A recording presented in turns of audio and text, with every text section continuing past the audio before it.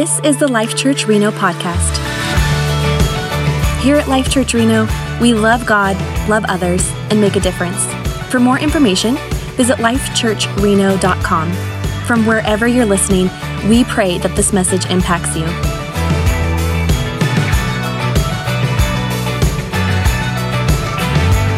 Hi. It's good to see all of you. Good to be here this morning. We are continuing with this series that we started talking about spiritual disciplines, those things that you can do that begin to draw you more closely into the purposes of God, deepen your experience.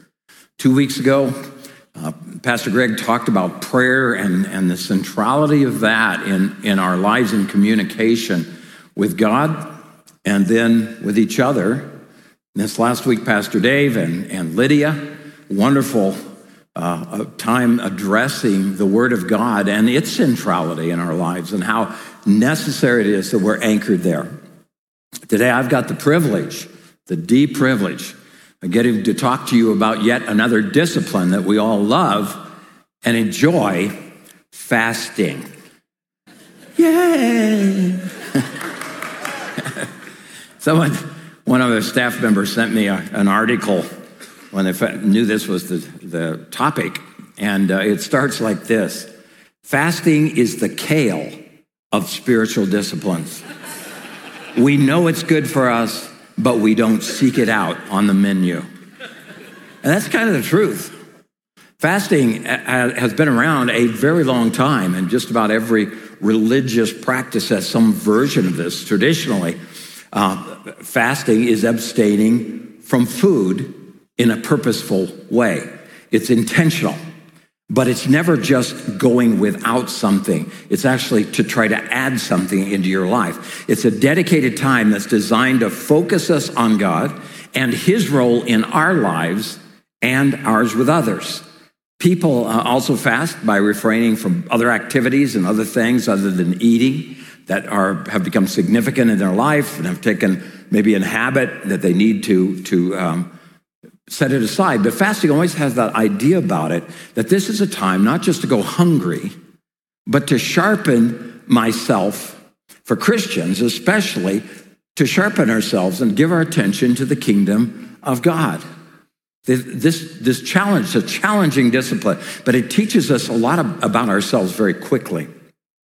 Now, in historical Judaism, fasting was a regular practice. It carried over into the church. They just brought it on in and became a regular part of worship and culture from the very beginning. Jesus made reference to it. Of course, his life started with his ministry started with a 40-day fast. That's supernatural at 40 days, but as he dealt with the enemy. But we also see him making reference later on as he was talking about the Pharisees, the hypocrisy of the Pharisees, and how they would say, yeah, we do this twice a week. Well, that's true. They did. That's what Pharisees did, fasted twice a week. But he was trying to make the point that fasting is a tool to center us and to point us in God's direction, and not just something to give us status. See, there's nothing about fasting. It feels like just a weird thing to say that somehow I got status from fasting. But that's what they were doing. It seems that in this last century, the fasting has really waned in its importance. We don't talk about it very much. And we no longer employ it as a weapon in the church's arsenal, that somehow this makes a difference. So we have to talk about it again because it's in the Bible for a reason. How many of you know there's a lot of things in the Bible on purpose? Nah, there's just a lot of stuff there you ought to know about. And fasting is one of those things. It's all the way through the Old Testament. It's all the way through the New Testament. In Scripture, we see many different motivations and modes of fasting. We see different intensities of fasting. We see lengths of time. We see difference for priorities of what we're fasting for.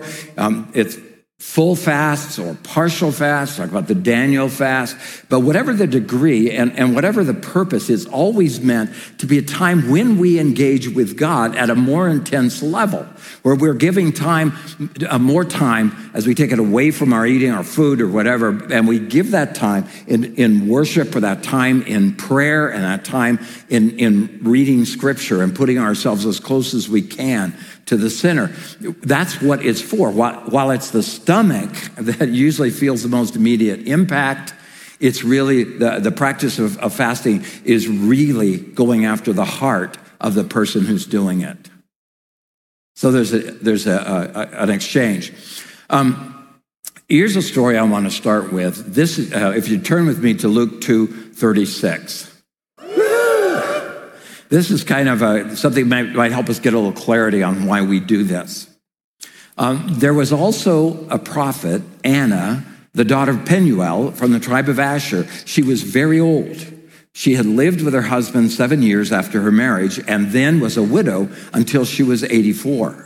She never left the temple, but worshiped night and day, fasting and praying. So we've got her worshiping night and day, and fasting and praying, and coming up to them at that very moment. Now the them is Mary and Joseph and the baby Jesus. They've just brought him into the temple. He's only about 12 days old. They're bringing him into the temple to dedicate him as was supposed to happen for the Jewish baby, for the Jewish child. So that's the them there, coming up to them at that very moment. She gave thanks to God and spoke about the child to all who were looking forward to the redemption of Jerusalem. Now, this is a very telling story. What it's saying is that Anna's routine of fasting and prayer had given her a window into God's agenda. She began to see things. Among all the thousands in Israel who were looking for the Messiah, she was one of only a small handful who actually recognized him when he came. One of the few. In her familiarity with God, developed over those years of communion and prayer and fasting, she recognized and knew that the baby in Mary's arms was in fact the very one she had been praying for all of those years. She identified him immediately. See, fasting and prayer had opened heaven for her, and she became an agent and a voice for the new kingdom. Now, that's what we want to do. In fact, that's what we want to do with all of these spiritual exercises. We want to open heaven for you and to make you an active agent of the kingdom of God. Fasting is designed to play a major role in that. Now, fasting in Scripture is connected to a lot of things. It's usually in conjunction with some other things. Most often, prayer and fasting. You hear the two go side by side because, like I said, if you just fast, you're just going hungry. You're supposed to be doing something else along with that. Prayer is the most common thing that Scripture talks about, but it also attaches it to worship. It attaches it to times of repentance. It attaches fasting to times of crisis, to times of preparation and breakthrough. It's attached to releasing giftings and callings in God. It's attached to seeking God. It's for time of grieving. It shows up regularly as a means of spiritual warfare. And it certainly has a lot to say about having a disciplined lifestyle. There's a lot of reasons to fast. They overlap, but I want to just talk about several of those that might be helpful today, and then give you some advice at the end. Number one, fasting strengthens relationship and dependence on God. This is part of why he gave it to us. See, how many of you would agree that we all need to know God better? Okay, not a very enthusiastic response, but still feel like I'm talking to the right people. Yeah, I'm not quitting here. See, I think we all need to. See, well, fasting helps facilitate that for several reasons. Scott McKnight, in a book that he called very cleverly called Fasting. Yeah, he probably stayed up all night to come up with that. It's fasting, but he says, a more complete view of fasting suggests that it is a combination of our yearning to know God and our present state of not knowing God intimately enough that prompts the person to fast with the hope of encountering God. That's what we do. In the Old Testament, the story of Nehemiah. Nehemiah, of course, is in exile with the largest group of God's people, and there are some people that come in, they've been down in Jerusalem, and they've seen the city broken down, and it's a haunt of wild animals, and the people who are living there are in abject poverty or in a terrible state of living, and they come back and they tell Nehemiah, who's got a responsible job in the government and access to the emperor, and they come back and they tell him this story, and suddenly he's struck with this deep sadness. He's got this overwhelming sense that if God doesn't restore Israel, none of us have the power to do it ourselves. God, we need you. And so in this, he begins to fast and begins to pray, and then he begins to confess his and Israel's utter need to draw close to God again. This is in verse 4 in Nehemiah 1. It says, when I heard these things, I sat down and wept, and for some days I mourned and fasted and prayed before the God of heaven. Then I said, Lord, the God of heaven, the great and awesome God who keeps his covenant of love with those who love him and keeps his commandments, let your ear be attentive and your eyes open to hear the prayer your servant is praying before you night and day for your servants, the people of Israel. Now, what's going on here? See, Nehemiah began to think that he was getting God's attention over something God didn't know much about. But in this distress, as he gave himself to prayer and fasting, his heart began to come in alignment with what God already had purposed to do.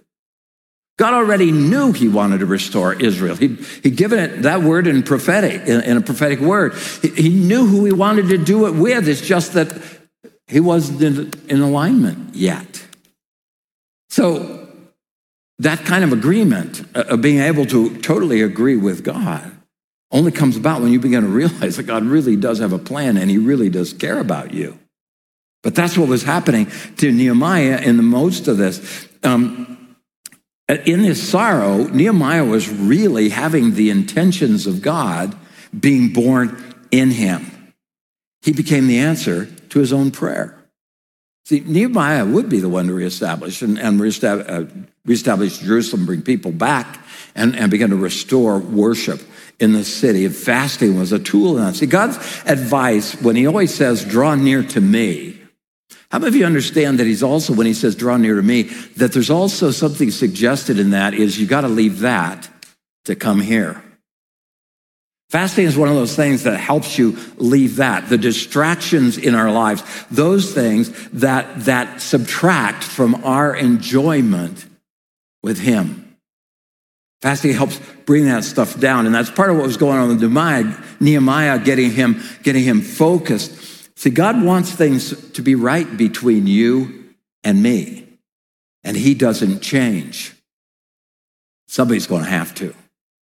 Fasting helps bring me in alignment. Joel 2:12. Even now declares the Lord, return to me with all your heart, and fasting and weeping and mourning. Rend your heart and not your garments. Return to the Lord your God, for he is gracious and compassionate, slow to anger and abounding in love, and he relents from sending calamity.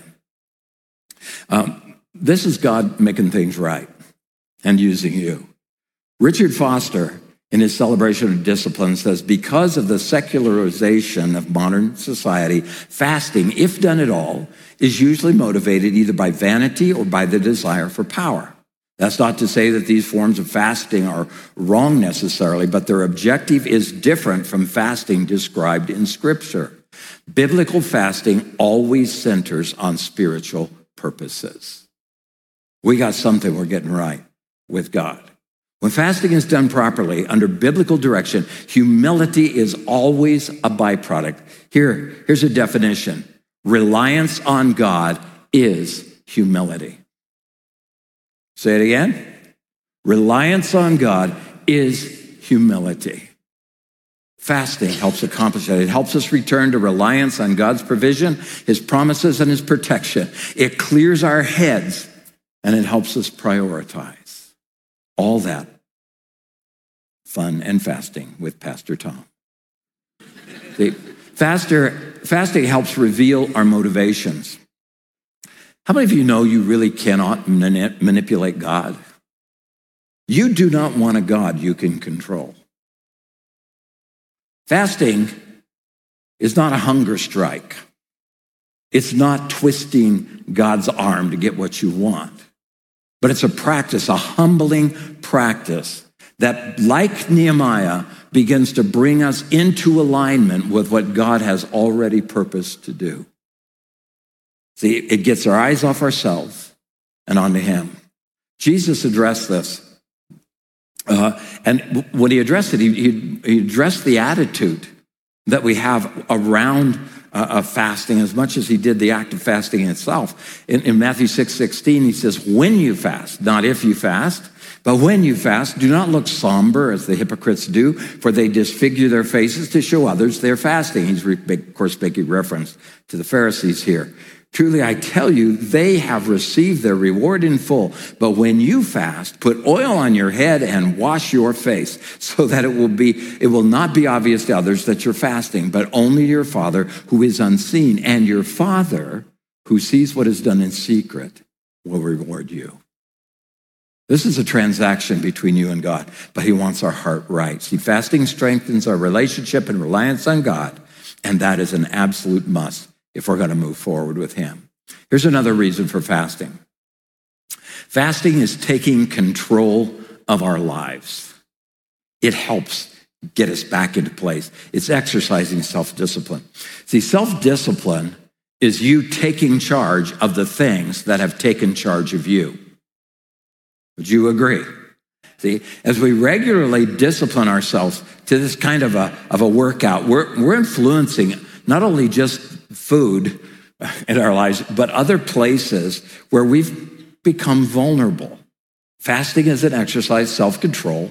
It's kind of a healthy kind of denial. This is the kind of denial you are allowed to have.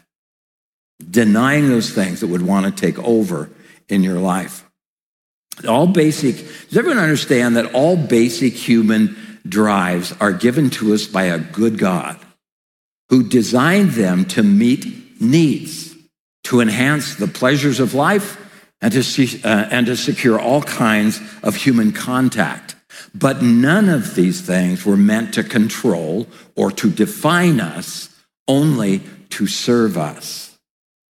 When we begin to serve them, it might be time for fast. Are you following me? Fasting helps us keep all our appetites in proper perspective. Food has this central place in our existence. It does mine. I'm suspecting it does in yours as well. So fasting seems to be able to distribute itself throughout all of our experiences and our life habits. It's very emancipating to be able to tell your self-centered, spoiled psyche to shut up and sit down. When you say to your own life and body, I won't pay attention to your complaints and you will pay attention to me, you've done something. This is what David would say. We sang this morning when he said, bless the Lord, O my soul. What was he doing? He was telling his soul what to do. It's like, I don't care what you feel like, soul, bless the Lord. When you fast, you begin to tell your body and tell your soul to behave and to get back in line. These are the things that begin to put things right in your life. See, fasting, here's a mistake. Fasting doesn't make you powerful. It makes you weak, which gives God the opportunity to become powerful in your life. If your life is full of distractions and other things that are stealing relationship with the Lord, fasting is one of the things that breaks that and puts it all back into its proper place. The truth is, as sinners, we have been more committed to the kingdom of self than we are to the kingdom of God. It's just true. Even as believers, that old tendency comes sneaking around pretty disturbingly frequent basis. It comes back. Why do we get angry in traffic? Or why do we get upset when someone seems to get more than we do? Or somebody disagrees with us? Or how about this one? I don't know why this one bothers me so much, but, that sounds like a confession, doesn't it? The guy comes into the restaurant after you and they get served before you do. Do you notice stuff like that? I'm still on a spiritual journey, apparently. But why does this stuff bother us? I think it's because we believe that our little kingdom of self has been violated. Our personal plan has been subverted. Our space has been invaded. Our lives have been complicated by someone else's fiefdom. We don't like the disruption because we are now in the conflict of kingdoms. My kingdom in opposition to their kingdom. Or maybe even worse, my kingdom in opposition to God's kingdom. And I don't like it. Fasting was designed, given to us to help us put all of that back in perspective. Helps me get off the throne, so to speak, and let the king take his seat. Fasting helps me just get a grip on my life again. We've already read these scriptures. They've popped up a couple of times already. You'll probably hear them some more in this series. 1 Corinthians 9:24. Do you not know that in a race all the runners run, but only one receives the prize? So run that you may obtain it. You be the one. Every athlete exercises self-control in all things. They do it to receive a perishable wreath, but we an imperishable. And then jump down to verse 27. But I keep my body under and bring it into subjection, lest that by any means, when I have preached to others, I myself should be a castaway. How many of you know it's a good thing to have control over your own desires? An even better thing is when God has control over your desires. That's the point when fasting really helps. Something gets done under the demands of and control and oversight of the Holy Spirit. Our lives really do have the capacity to begin to reflect God's true deposit, what he's really put into our lives. And in these practices, we become more available. And how many of you know when we become more available, we become more usable? That's how that happens. In the denial of self, we discover the power that God has invested in us, and we realize the spiritual potency that's been given us, and we realize our true usefulness. Zechariah in his prophecy says, this is the word of the Lord to Zerubbabel, not by might, nor by power, but by my spirit, says the Lord Almighty. How do you find that out? Until you've given God the chance. In disciplining ourselves, there's a sharpening of our ability to hear him. This is part of the story. See, I want to hear God, right? I think we need to hear him. We have to hear him. That's part of the story. But how many of us have the competing voices in our head all the time? These other things that tell us that they're important, that they're first. You got to do this, you got to do that. So there's all of these different things going on in our lives.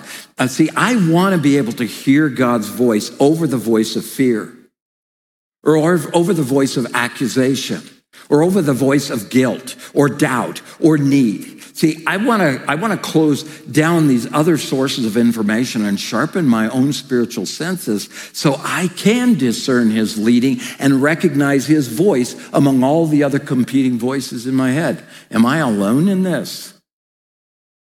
You want to hear God's voice? Sometimes it means learning how to shut down the other ones that have had so much privilege in your life. Fasting is one of the things that helps to do that. All right.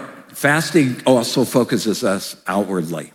Much of fasting, as we've talked, has a huge impact on our inward spiritual life. But scripturally, fasting is also meant to focus us outwardly. In fact, almost as much is said about the effects of our fasting on other people as it says about effects on us. And I want to read just the granddaddy of all of the outwardly focused fasting scriptures in Isaiah 58, and it almost would be enough said on this particular topic. Verse 5, is this the kind of fast I've chosen? Only a day for people to humble themselves? Is it only for bowing one's head like a reed? He's talking about the habit of praying with the he says, for lying in sackcloth and ashes, is that what you call a fast, a day acceptable to the Lord? He says, is it not this the kind of fasting I've chosen? To loose the chains of injustice and untie the cords of the yoke, set the oppressed free and break every yoke? Is it not to share your food with the hungry and to provide the poor wanderer with shelter? When you see the naked, to clothe them and not to turn away from your own flesh and blood? Then your light will break forth like the dawn and your healing will quickly appear. Then your righteousness will go before you and the glory of the Lord will be your rear guard. Fasting begins to focus us on the other. And Christianity, folks, is a religion of the other. Finally, I want to just give you some helpful hints. Fasting with intelligence. Being thoughtful. And if you're going to start doing this, I had a lot of people confess after first service they haven't ever done it. One guy said, yeah, that's the time between after I eat a dinner and I wake up and eat breakfast. Yeah, that's why they call it breakfast. But that's not what we're talking about here. So let me just give you some pointers. First of all, start simply. Just start with one meal, a breakfast, maybe two. Don't go all Mahatma Gandhi your first time out, all right? In fact, I read that Gandhi fasted. He fasted informed by a lot of mystical traditions in India, but when he fasted, he never wore shoes, and so his feet became covered with calluses. And because he fasted so frequently, he was sometimes very frail. His fasting also caused him to have horrible breath. And so I guess you could say he was a super calloused, fragile mystic hexed with halitosis. That one was dangerous. I was not sure about that one. It's not easy being funny and talk about fast at the same time. It's really not. Okay, so start easy. Fast routinely. This is part of the benefit is the discipline. Like I fasted for years on Tuesdays and Thursdays, a breakfast and a lunch, or breakfast, lunch, and dinner. But I did it religiously, so to speak, for many, many years. And instead of becoming a burden, it became something I looked forward to because I had that time to rededicate to prayer and other things. And it just became a habit. And over the years, I kind of got away from it, but I've brought it back into my life because I realized towards the end of the year, even before I knew we were going to be talking about this, that there were some things that were getting a little undisciplined in my life. And I needed to draw them back. So occasionally aim for an extended fast. Do the regular one once a week or whatever is good for you, but aim for an extended fast. A longer fast are very revealing, but also very productive. First lengthy fast I had was 5 days. I didn't know what I was doing really, but I was working a pretty physical job. I was working on a discovery site for U.S. Steel out in the desert. And of course, the 5 days I chose became the most physical days. So if you're working a real physical job, you might want to be careful. But I made it. I made it, and that was one of those watershed moments. I'd never done that before. I'd fasted a day or so and felt good about myself. But this is the first time I'd ever extended. But the extended fast began to help redefine where God was taking me. So aim for an extended fast. Plan it. Don't just do it. Now, you need to know that your body is a drama queen. If you fast longer than one meal, your body is going to start saying, hey, you're killing me. I'm dying here. Don't you understand what you're doing to me? And you'll try it one time, and the voice in your head's going to be so loud that you're never going to try it again. But let me tell you, the drama queen body is also a liar. You're not going to die by skipping one meal.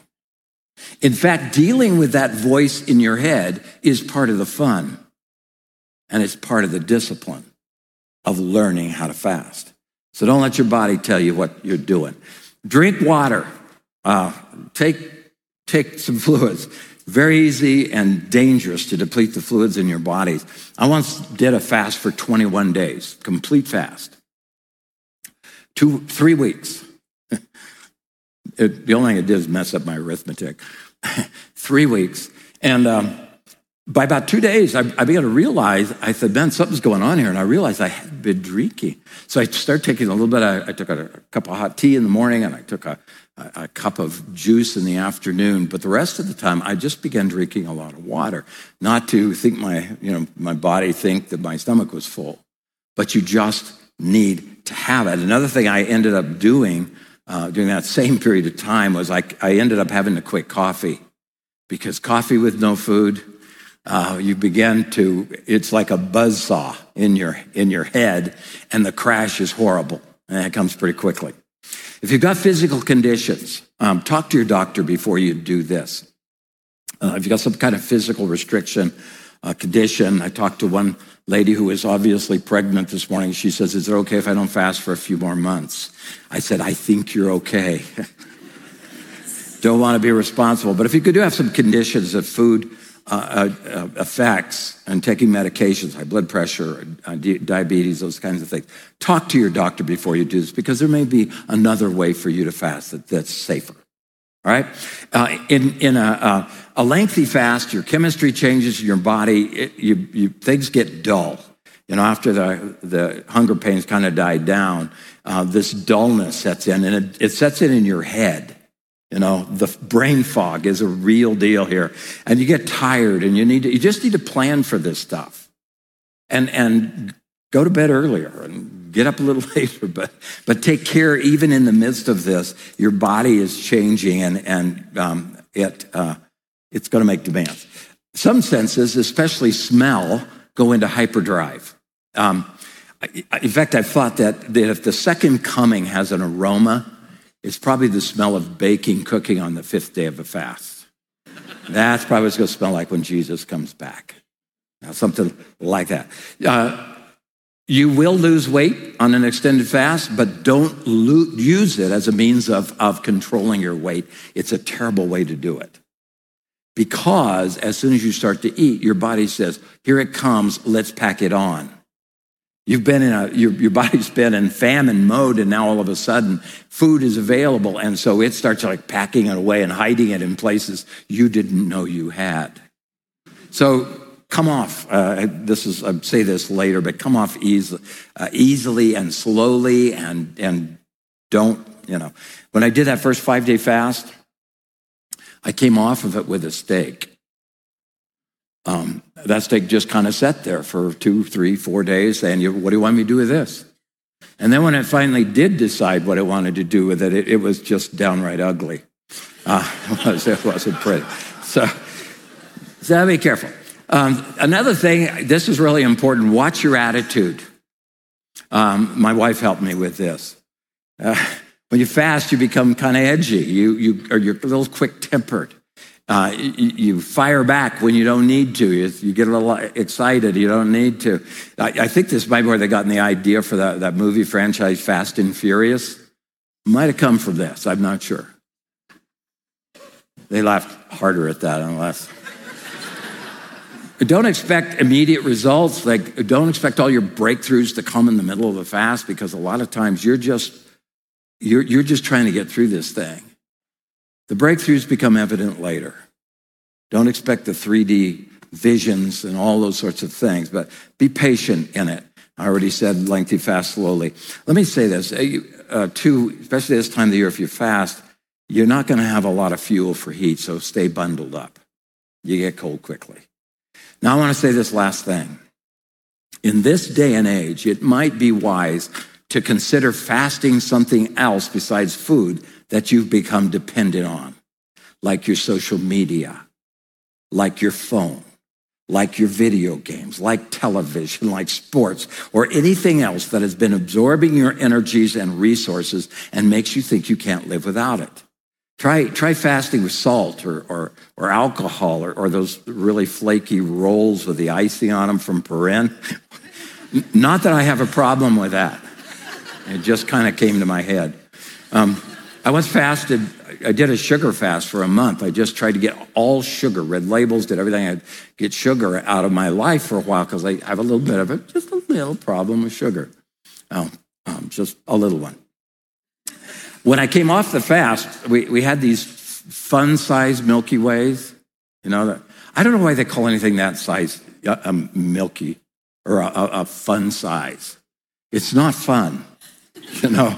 This is fun. This is not fun. But I took one of those things, I put it in my head, and it was like it exploded in my head. I got lockjaw. It was so sweet, I could not believe. I'd been away from sugar, and I thought, man, I really do have an issue here. So find something that you can fast from. Maybe what you need to fast from is criticism. Or how about anger? Or maybe jealousy? How about fasting from politics? Now there's an idea. Maybe there's an attitude you need to you put yourself away from for a bit, and maybe discover that maybe you don't need that attitude anyway, after all. See, put your focus back where it belongs. Med Bucher gives a summary of fasting by saying, fasting is a form of worship, an acknowledgement that we need God more than food. In all we do, the aim is to keep God on the throne of our hearts, the center of our lives, and the top of our minds. This is what the psalmist was saying. Psalm 19, he said, let the words of my mouth and the meditation of my heart be acceptable in your sight, O God, O Lord, my strength and my Redeemer. Father, thank you for an opportunity to approach you. Lord, we're not without tools. Lord, we're not without things that can begin to change the balance of power in our lives. Father, prayer is available. The word of God is available. Fasting is a reality that we can begin to do in our own lives, that Father can help us when we combine it with these other things. Lord, begin to put us back in the will of God. Begin to help us hear the voice of God. Begin to make clear your purposes. To put aside, Lord, the other voices and the other things clamoring for attention and space in our lives. Father, help us in these disciplines to put back in place the King, the only King who has paid dearly to sit on the throne of our lives. May we do the work, Lord, to see him where he belongs. We ask that you bless us, Father. Bless your people in this week.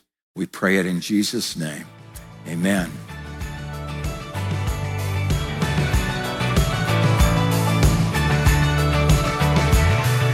Thank you for listening to the Life Church Reno podcast. Remember to subscribe to hear more messages like this, and we'll see you soon.